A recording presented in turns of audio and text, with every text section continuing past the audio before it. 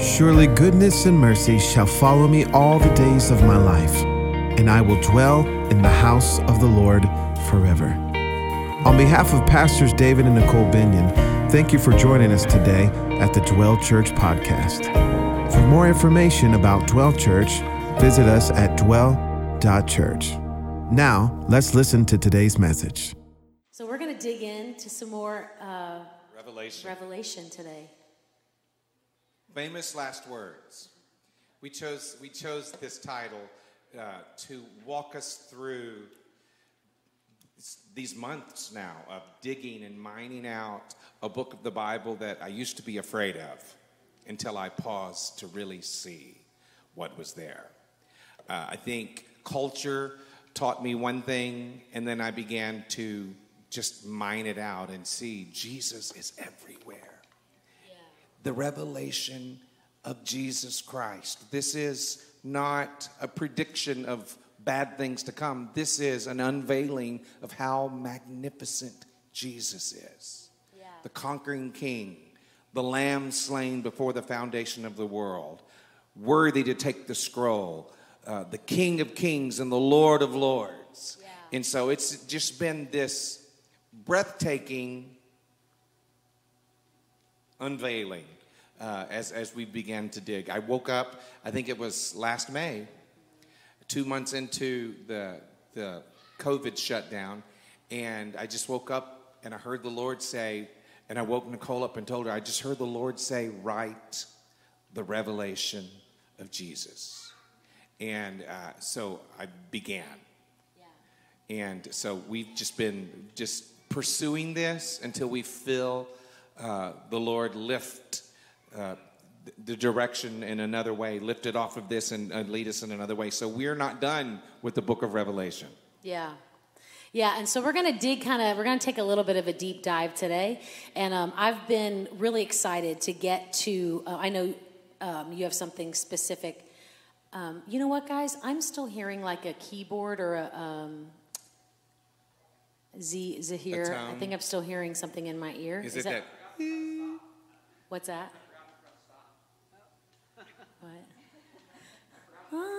He forgot to push the stop button. Oh, okay. It's hard to understand with the mask on, so I'm glad you're wearing the mask. I'm using this in-ear monitor. I'm just hearing this. Yeah. That's why I took my pack off and left it over there. And it makes me, yeah, it's cool. Gone now? Thank you. Okay. As I was saying, I'm so excited to kind of share this briefly as we launch into the message today. As we've been digging in to study on the book of Revelation, we have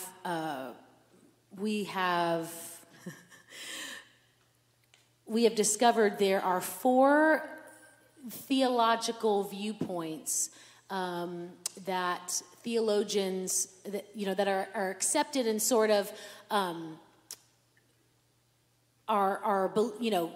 I'm sorry, my brain is these are perspectives that different people throughout the generations, how they interpreted the book of Revelation. Yes. Theologians agree on these 4 theological views. So we're going to share these. We're going to go through them quickly today at the beginning of the message, and then dig into more of Revelation 4 and 5. Because we didn't even know this when we started. Right. I've known of things over the years where I would hear people talk about different things, and it was just like absurd to me what I would hear. And so as we began to discover historically people and perceptions and teachings from the book of Revelation and how you view the study of the last days. Yeah. So we're gonna dig in quickly here. The first, and if you're taking notes, this is a great thing to take notes on because there's a lot of helpful information. And as we talk through these briefly, we're going to share with you the viewpoint that we feel is that we're really approaching this study with. Okay. So the first view is called the preterist view. Do we have slides for that? Yeah, the preterist view, okay? And preterist simply means past. The preterist view sees all of the events in the book of Revelation as taking place before 70 AD. Okay, and that's when the Romans destroyed Jerusalem. So the preterist view says everything that happened in the book of Revelation happened before 70 And AD. so to understand that, John, so Jesus was crucified, and we think about AD 30. And so 40 years after that, if I'm right, and I think I am, is when John, close to, it was before AD 70, when John had his encounter, because Jerusalem had not been destroyed by the Romans yet. When John wrote this, they were under persecution. Jerusalem still was a thriving city, but they were under the persecution of the Roman Empire, but Jerusalem still existed. At AD 70, Jerusalem was destroyed, and Jerusalem wasn't a nation until 1949. So the preterist view says that everything in the book of Revelation is literal, and it already happened. Okay, we see this view as unfortunate because really it makes everything in this book an ancient piece of history and not really relevant to our lives today, okay? So that's the first view, the preterist view. The second view is called the historicist view. Okay, and the historicist view divides the book of Revelation into 7 sections. And each of the 7 sections is typified by the 7 different churches in chapters 1 and 2. Okay, remember the letters? 2 and 3. Remember the letters to the churches? Okay. So the historicist view says the 7 seals, the 7 trumpets, the 7 bowls unfold one after the other in alignment with 7 different ages of the church. Okay? But this idea has been abandoned for the most part because they don't have historical proof to support it. Yeah. When I say historical proof, that writers outside of the Bible, there are a lot of writers that give us information about things that happen that support and confirm. Yes. So the historicist view believes that all events are literal and they take place within the history of the church. And as Pastor David said, this viewpoint has nearly been abandoned by theologians, okay? So that was the historicist view, number 3. Okay, that was number 2. Number 3 is the futurist view. Okay, and this is the view that many of us in our churches growing up, denominations that I know that David and I were a part of, sort of embrace this futurist view. And the futurist view takes the whole book to mean that the events refer to the end of history. Okay, and that may or may not mean right now to us, because with this particular view, that idea keeps changing because we've interpreted Scripture based on current events instead of interpreting Scripture by Scripture, which is the common way all Scripture is interpreted. Yeah. And so. Yeah. So the futurist view includes the concept of dispensationalism. I'm sure many of you have heard that term. The futurist view believes that Israel will be restored into its former glory. The church will be raptured. The 7-year tribulation will reveal the Antichrist to persecute people who are left. Nations will rise up together to make war against Israel. And then Jesus will return again and defeat the enemy against Israel. I got a lot of info on this one. Then establish a 1,000-year reign on the earth. At the end of the 1,000-year reign, Jesus will return again to defeat Satan again and then begin his eternal reign, okay? So as we've dug into the study of this, and I recommend this book. I'm just going to throw this out here by Dr. David Campbell called Mystery Explained. And a lot of this information that we're sharing with you today is in this book. There have been a couple books that David and I have really gleaned from a lot in our study. And so a lot of this information is in this book. But there are a few problems with the futurist view, okay? The first problem is that the book of Revelation never assumes a natural restoration of Israel. The book of Revelation identifies the church as composed of Jews and Gentiles, right? We've been grafted in by the blood of Jesus on the cross, and so now the church is both Jew and Gentile. The second problem is that Revelation makes no mention of a rapture or a catching away. And that reference is actually from 2 Thessalonians chapter 2 that talks about being carried away at the last trumpet or the second coming of Jesus. And so the idea of sort of a secret rapture. Even with that, even carried away is not the term that the Bible uses. It says caught up. And we believe. We still believe. So don't let anybody, don't start assuming that we're backing up on this idea that we believe in the second coming. Jesus is coming. Yes. Coming. It could be soon. Yeah. But I will tell you, I'm 58 years old, and I've heard soon from my earliest days of remembering anything that Jesus is coming soon. We believe he's coming. We believe that we will be caught up in the air. I heard Pastor Mike Hayes say, to explain it this way. He said, what I believe is that the trumpet sounds, just like 1 Thessalonians says, we're caught up in the air and we're changed and we become immortal, eternal beings. And we're not going far and we won't stay long. And we will come and then receive Jesus, and the new heaven and the new earth will commence, and the millennial reign will begin. I've been reading the Bible through since I was 13 years old. Every year of my life, I've read the Bible through. And I have never seen anywhere in the Bible, there is one reference in the book of Daniel that gives, they talk about a period of days, 70 times 7, and somehow the people that believe this 7-year tribulation thing take this one particular scripture and create this idea that we're all going to be caught up, and then the Antichrist will take over the planet, and for 7 years, and then we'll all come back. But really, the Bible doesn't tell us that.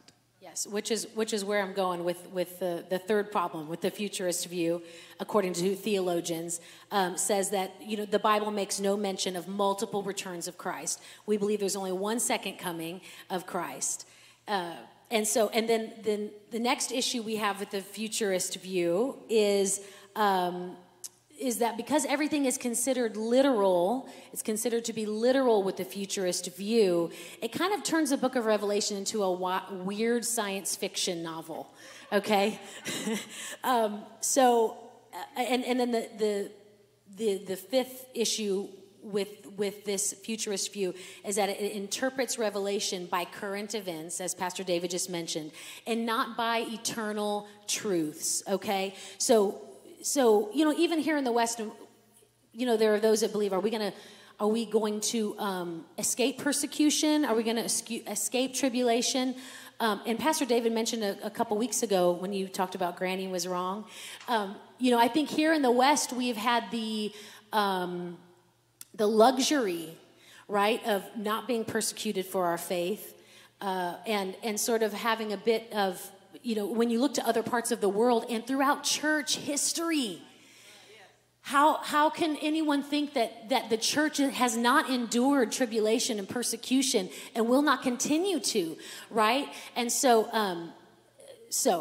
I wanted to say that. It's to say that it's like the American church views strongly, probably more than any other nation in the world, because they're so not, a lot of people are so not aware of what's happening globally. Just 2 weeks ago, a man in London was arrested for preaching on the street. Right down here on the corner, coming under the bridge, under 75, as soon as you come through from McKinney over into Allen, I see a man preaching there often. And I just can't imagine police cars pulling up and arresting this man for preaching the gospel. There's so many people around the globe being persecuted for the sake of the gospel. There are churches in China that have to remain hidden, but they're thriving. The churches that are persecuted most thrive the most. I'm not inviting more persecution, but I just want to tell you that the church will survive. the church will thrive. And our American church, you know, we really need to become comfortable with the idea of being countercultural. Because we're seeing that unfold and play out more and more, right? So the idea here is we're not constantly looking to what's happening in the Middle East or what's happening in current events to know when Jesus is going to return. Okay, there have been cycles of, you know, of events that have happened throughout history, and so that is the futurist view. Okay, then we get to the fourth one, which is really the one that we feel that we embrace, and as we've been looking at this study on the book of Revelation. And that view is called the idealist view. Some call it the spiritual view, but the idealist view. And so the idealist view interprets and views symbolically and views what takes place in the book of Revelation symbolically and in the light of Old Testament references. The actual scripture itself. The church and the idealist view is interpreted as fulfilling God's covenant with Israel, right? So we believe in a fulfillment theology where the church is the fulfillment of national Israel. We believe Old Testament prophecies are applicable to the New Testament church, right? Anybody believe that? The idealist view sees that the judgments in this book, depicted in the seals, the bowls, and the trumpets, are cyclical events which take place throughout history.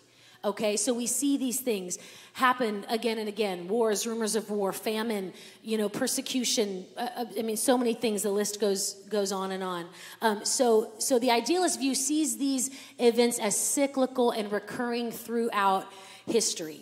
Which means, when John wrote this to the 7 churches about things that must shortly come to pass, it was right on target. Things did come to pass immediately. So as we go through each of these views, there are elements of truth in all of them, because the word was for the church at that day. But the same word that was for that day is also for us today. Like all the rest of Scripture is given to us to speak to us. And does that make sense? Is that helpful? So to wrap this up on the idealist view, the idealist is not looking at everything literally, where the 3 other views are strictly only literal interpretations. But the idealist view sees it at things that have happened and will happen, but also the spiritual implication of the things in the book of Revelation. And so we believe that the book of Revelation is an exhortation to Christians to remain faithful to Jesus. This book is about Jesus. He is the focus. It's called the revelation of Jesus Christ, okay? And so we wanted to share those 4 theological viewpoints. Anybody appreciate that understanding as we kind of dive into this? So good. So to prevent someone from becoming confused, we are still looking for Jesus to come. Yes. We anticipate it. We anticipate that when he comes, we will still have work to do based on Scripture. When our bodies are changed, there will be work to do. Yeah. I believe that when someone passes away, like my father-in-law, when life is over, they're just not floating on a cloud. Yeah. They become part of the great cloud of witnesses that I believe intercede for us continually. Yeah. They really know how to pray without filters. And so there is much work to do. So I hope this helps. So I want to dive into the 4th chapter. I finally got out of the 1st chapter of Revelation. And then months ago, early on, Pastor Tanner brought 2 weeks worth of the letters to the churches, right? So amazing. John spoke last month about overcoming by the blood of the Lamb and the word of our testimony.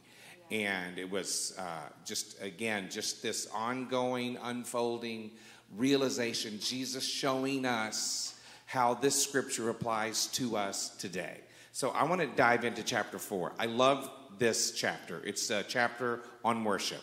I'm going to read it. It's Revelation 4, starting with verse 1. I'm going to take my time, and I want you to hear I want you to see the images that John gives us as he is invited to come up higher. After this, I looked, and there before me was a door standing open in heaven. And the voice I had first heard speaking to me like a trumpet said, "Come up here." I imagine it's Andrea Bocelli kind of sounded tenor voice. If it sounded like a trumpet, "Come up here." I don't know. Like a trumpet, he said. "And I will show you what must take place after this." At once, I was in the Spirit. Now, he was already in the Spirit on the Lord's day. Then he hears a voice and he turns to see.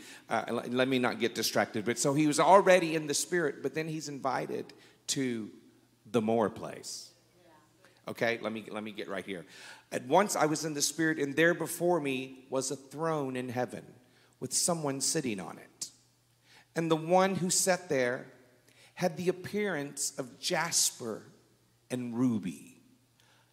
A rainbow that shone like an emerald encircled the throne. A rainbow circling the throne. When you see rainbow, you think of just 4 or 5 colors.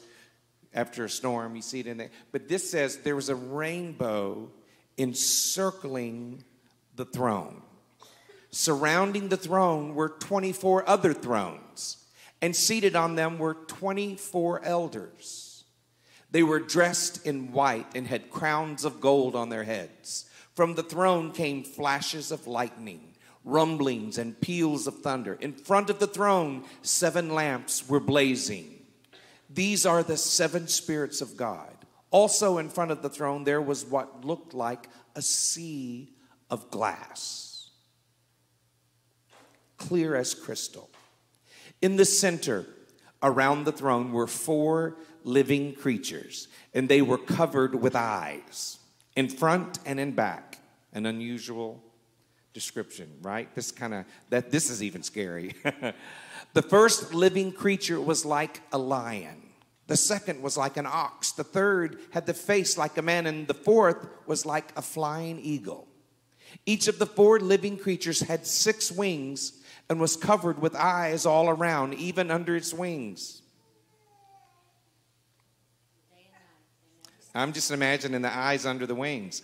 How again, a bizarre picture. Day and night, they never stop saying, "Holy, holy, holy is the Lord God Almighty, who was and is to come."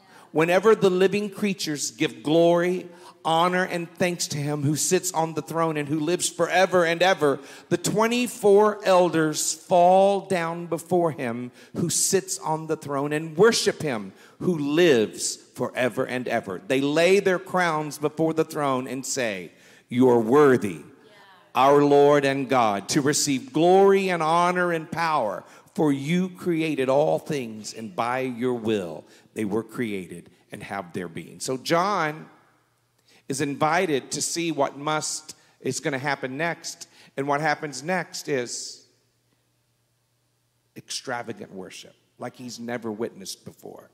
He's trying to describe it. Rainbows and flashes of light. I will just take back, and the verse 1 will be my text. I looked and saw a door standing open in heaven, and the same voice I had heard before me spoke to me like a trumpet. The voice said, "Come up here, and I will show you what must happen after this." So before we move into the next part of the sermon, I actually started writing a song from this passage of Scripture. I wonder, can you sing a little bit? Come up here. Come up here. Come up higher. Come up higher. Yeah. I see the throne. I see the one as brilliant as gemstones. I see the glow that swirls around the brightest of rainbows, and from the throne a thunderous roar and flashes of lightning. The seven flames all stand ablaze, the Spirit's inviting to come up here. Anybody want to go? Come up here. Come up higher. Let's sing the second verse. He wants me to do the second verse. Here we go.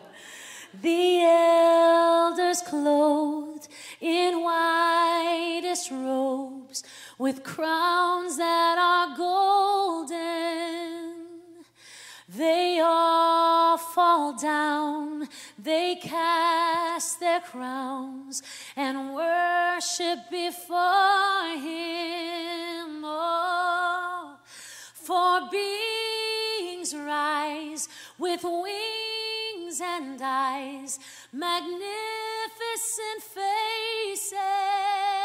Oh, the greatest prize, both day and night, they all keep on saying, holy, holy, is the Lord God Almighty,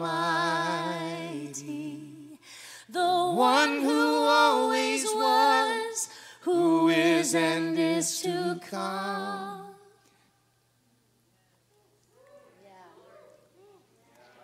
I like the way we said this better than the way John said it, because it. Yes. That might be blasphemous. No. It's just like translations. You know, the message: four beings rise with wings and eyes, magnificent faces. I think I like saying it that way. I didn't take away from it. I didn't add to it, because we're afraid to do that. Revelations, this fourth chapter, is a hinge to an open door elevated in heaven, inviting us to the more of God.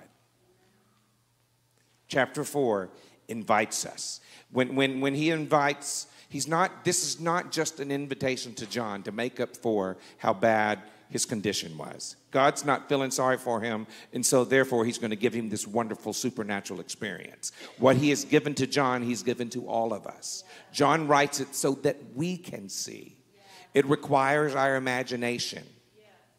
So he invites us to the more place, to the more of God. Throughout the entire Bible, there have always been hints and invitations to the higher place. You've heard us quote the scripture here. Psalm 24, verse 3 and 4 says, who may ascend the hill of the Lord, or who can stand in his holy place? He who has clean hands and a pure heart, who has not lifted up his soul to an idol, nor sworn deceitfully. Verse 6 of that same chapter I like, in the Message translation, says, this is what happens to God seekers, to God questers, the ascension. This happens to people that seek God. They ascend the hill of the Lord. Isaiah chapter 6 verse 1 says, in the year that King Uzziah died, I saw the Lord sitting on a throne, high and lifted up, and the train of his robe filled the temple. Isaiah had to look up to see the Lord sitting on a throne. 34 chapters later, he's still inviting us to come up into the high mountain, because he wanted us to see what he was seeing, to behold our God. He says it the 40th chapter, verse 9. O Zion, you who bring good tidings, get up into the high mountain. O Jerusalem, you who bring good tidings, lift up your voice with strength. Lift it up. Be not afraid. Say to the cities of Judah, behold your God. Yeah. The invitation to the high place. Yeah. John gives us another clue in his gospel, wanting us to have an elevated perspective. He said in the 4th chapter, verse 35, do you not say there are still 4 months and then comes the harvest? But I say to you, lift up your eyes so that you can see the harvest is ready now. He invited the 12 to have an elevated perspective. This invitation always to come to the higher place. What looks like down here is different than the way it looks like up here. The Apostle Paul, one of my favorite chapters to go to. This has been one of my life messages. He challenges us with this amazing truth. Ephesians 2:6. And God has raised us up together and made us sit together in heavenly places in Christ Jesus. I've said this before, and it bears repeating. Paul is not talking about what happens when we die. When he said we've been made to sit together in heavenly places, he wasn't talking about where we go when we die. He was inviting us to this elevated place. He was exhorting us about a place of honor and fellowship and intimacy where we have been made to sit down together in heavenly places with Christ Jesus. But I'm convinced that many of our chairs remain empty because we have not understood this rightly.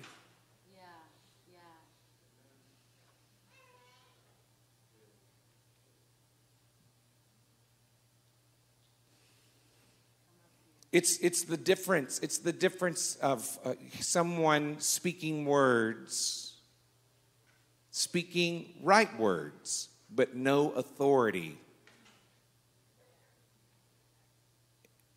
when they speak it.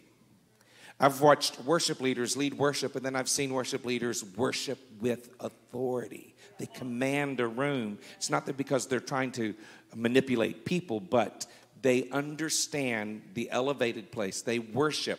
Let me keep going. Jacob dreamed about a gate of heaven in Genesis 28:12 with visions of angels ascending and descending. And he declared, surely the Lord is in this place, and I did not know it.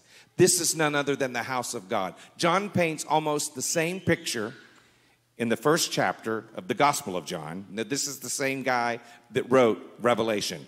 In the 1st chapter of the Gospel of John, verse 51, Nathanael is being invited by Philip. Come meet the Messiah. We found him. And so he's sitting under a fig tree. When Nathanael comes to meet Jesus, Jesus said, oh, what a wonderful man you are. No guile in you. I saw you before Philip called you sitting under the fig tree. And he marveled and he said, surely you're the Son of God. And he said, because I said I saw you sitting under the tree, you think I'm the Son of God? I tell you this, greater things will you see. The day will come when you will see angels ascending and descending upon the Son of Man.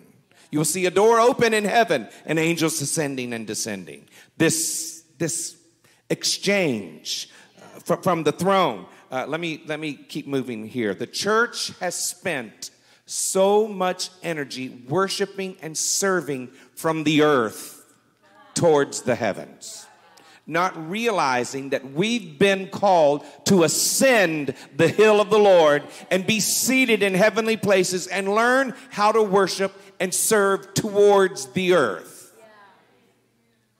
But we resist this notion, quoting what some passionless person once said, they are so heavenly minded, they're no earthly good. But I say, unless you're heavenly minded, you'll never be earthly good.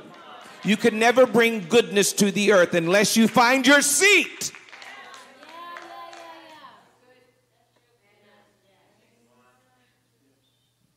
So in this final book of the Bible, somebody say, come up here.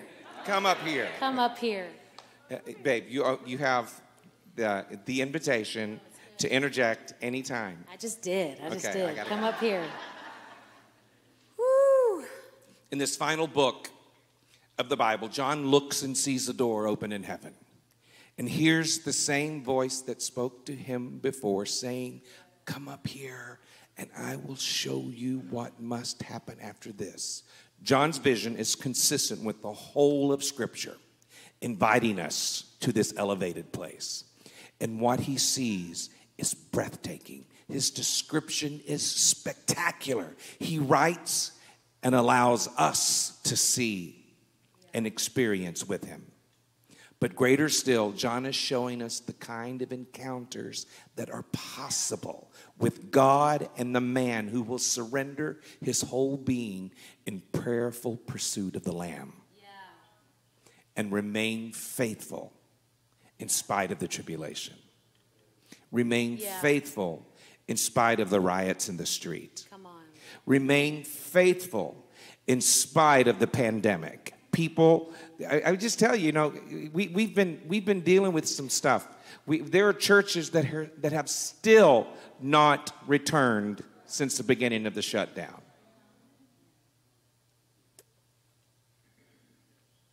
I just want to say this before you go on. This is why, even in sharing the four viewpoints, the four theological viewpoints in the book of Revelation, why we are so passionate about this is because if we think that Revelation is only for the last generation on the earth, we are going to completely miss what is for us. Okay, we're going to completely miss it. And that's why it's so important that we know that the book of Revelation is for us here and now in 2021, not just for the last generation, right? Yeah. Yes. God still speaks. Yeah. His old men dream dreams, and his young men see visions. When God speaks, it's always to a people, not just an individual. And when he calls John to come higher, he's calling for all of us to come higher. He wants all of us to experience the view. He wants all of us to be seated in the elevated place. He wants all of us to declare with the authority and serve back towards the earth and bring transformation. Unless you sit in this place of authority, perspective, you won't be able to see things rightly.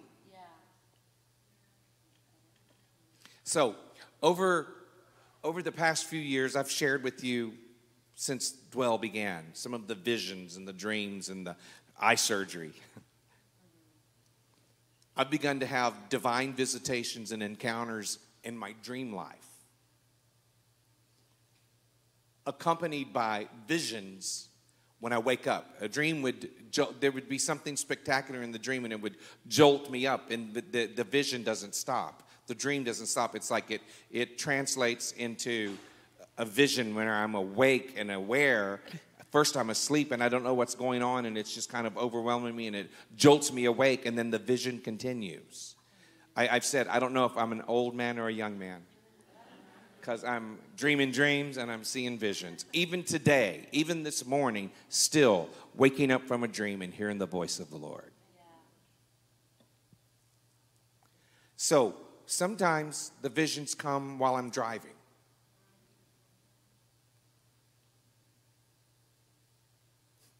Sometimes I get revelation in the restroom.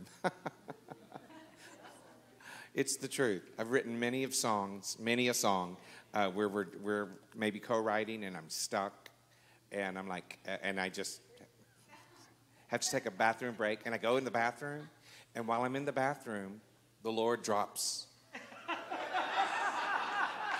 You should not have used that word.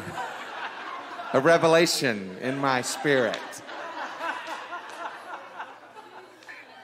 Oh, did I just say that? I just said that. Okay, I'm gonna land the plane. One vision I had. I was driving from San Diego to Los Angeles, and stop laughing. I'm driving, and it's a 2.5 hour drive. And as I start this drive, it's 5 a.m. in the morning. I'm trying to drive before traffic is crazy in LA. And so I have this vision, and the vision lasts the entire drive. So. But he did reach his destination safely. We're grateful for that. Okay. So I'm going to read to you. When I got to my destination, I was stunned, and I started writing this down. I don't know how to describe what I see, but I'm captivated by the view. I behold a swirling flow of water, but not really water. It's river-like, but unlike any river I've ever seen. Niagara comes to mind. But a circling swirl of violent but gentle love. Violent but gentle love is being expressed. Furious flow. But somehow calm and peaceful. At the center is a dance of passion between the Father and the Son. The most beautiful portrait of worship my eyes have ever seen. The Father eternally pouring his love out toward the Son. The Son eternally pouring his love out toward the Father. Endless love and devotion, unmatched. Somehow there is another force drawing me, wooing me, romancing me, inviting me to join the dance. But I can't. I'm not physically able to sustain what I see and live to tell it. But somehow I'm being drawn by this unseen force that's very similar to the essence of the vision I'm seeing. The same essence, yet unseen. I somehow understand that it is him, a persona, the Holy Spirit, the great connector, pressing me, pulling me towards the torrent of passion between the Father and Son. Yeah. Then it takes me, and I am immersed, no longer seen, yet visible at the same time, except I look like him. His image, their image.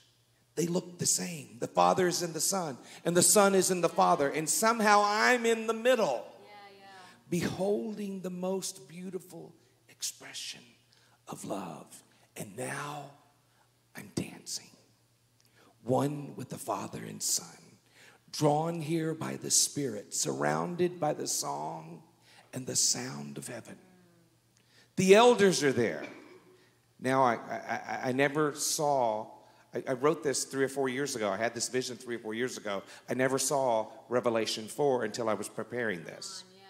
The elders are there, casting their crowns, beholding, bowing, angels crying, holy, holy, again and again. How can this be? I'm in the middle, the midst. And they behold him. But I'm here. And I discover there are others here. Dancing. We are all in him. And he is in us. Dancing. Then suddenly I'm back on earth. But somehow still in heaven. Heaven is not so far. Not as far as I always imagined. My heart is full of him. Spirit. As I focus, I realize that I am wooing earth dwellers. Drawing, longing to bring others into the dance. We're all invited. My purpose discovered. Spirit inside of me. Pressing, longing. I am his image. I feel I can command anything. I look like him, so earthly things and heavenly beings respond to my command. Sickness, pain surrenders to my declaration. But I'm on earth, yet still seated in heaven. Heavenly places. Everyone come. Come up here. Come join me.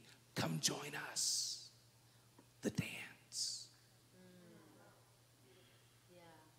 2 days after this vision, I get a random text message from William McDowell. It was just this passage of scripture, Psalm 65, verses 9 through 13, the Message translation. He just sent me a text. Oh, visit the earth. Ask her to join the dance.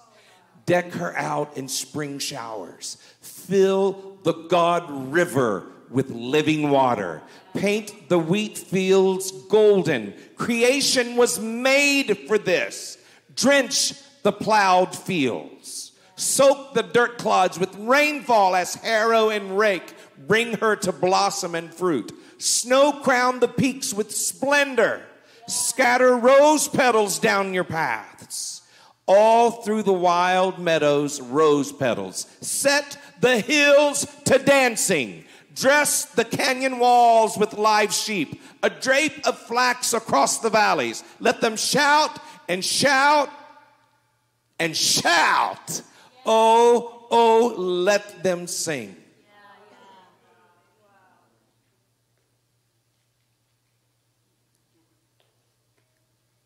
As I was writing my notes, I remembered a song that I wrote back in 2001. It's on that project that we wrote called The Sound of Heaven. I will ascend, I will arise, I will scale the mountain high. I've got a burning desire just for a look at you. I will ascend, I will embrace. I just want to see your face. I will ascend the hill of the Lord. I just want to be with you.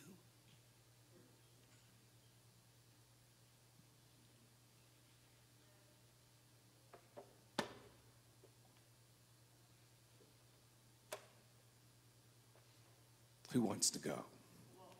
Who wants to ascend?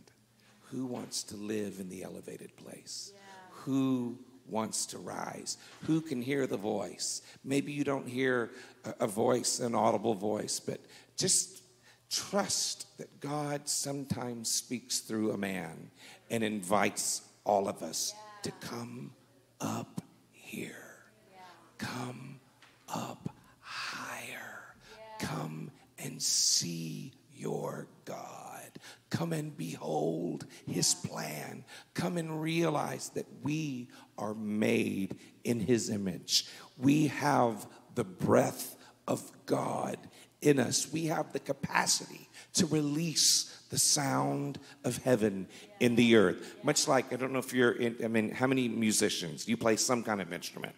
Okay, what about wind instruments? You ever played a saxophone okay, so in a saxophone, they put this little reed in the mouthpiece. And as you bite down on the mouthpiece and you blow your breath through that mouthpiece, it releases a sound. When the breath of God gets close to you, and sometimes it's like he breathes in you. And when his breath is released through you, you look like him and you sound like him. We can just keep on going through the motions of life, or we can ascend. And you have to see yourself. You have to allow your imagination to see what John saw, to see what Paul saw. And allow yourself to rise.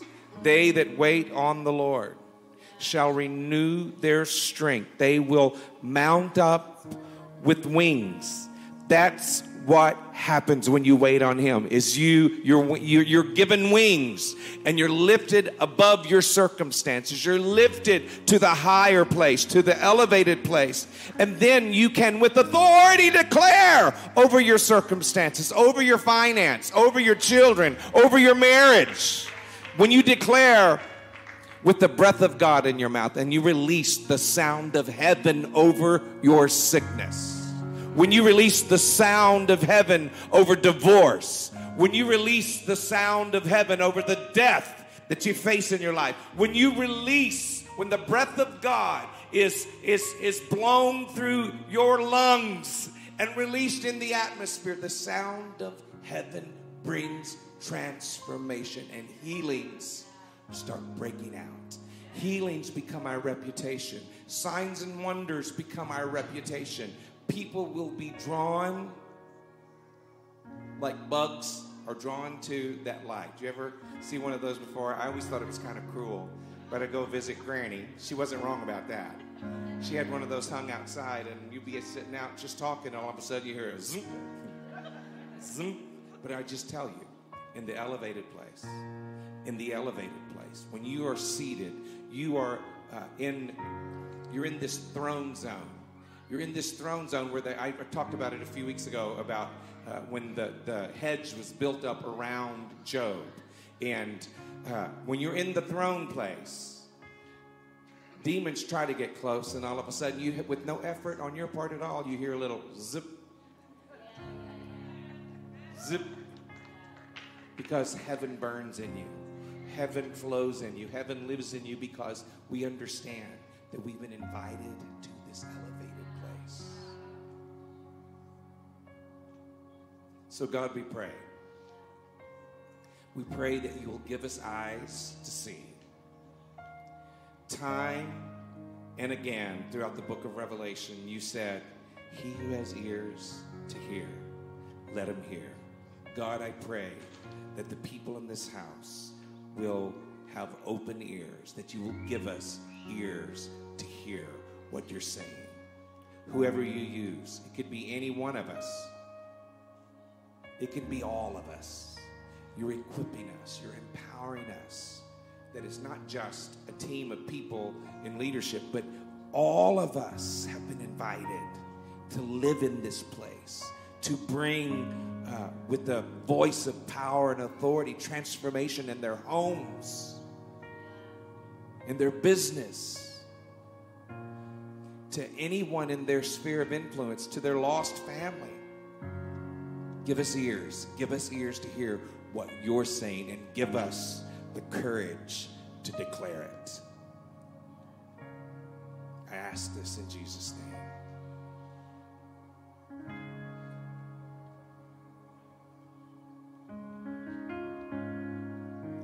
Pastor John's going to come close.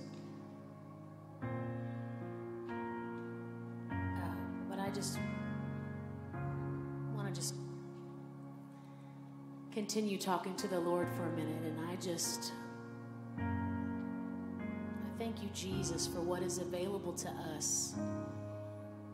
Even on like John was on the Isle of Patmos, Father. Whatever situation we face, whatever our Patmos is, whatever the suffering that we're enduring, whatever pain we've been through, Father, I thank you that life-changing encounter with you is available. And so we commit to come up higher. We commit to come up higher. We thank you that the book of Revelation speaks to us today right where we live, showing us what is available, showing us how to remain faithful to you in the midst of trouble.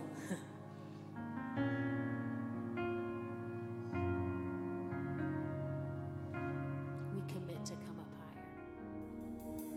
higher. Thank you for joining us today at the Dwell Church podcast. For more information about Dwell Church, visit us at dwell.church.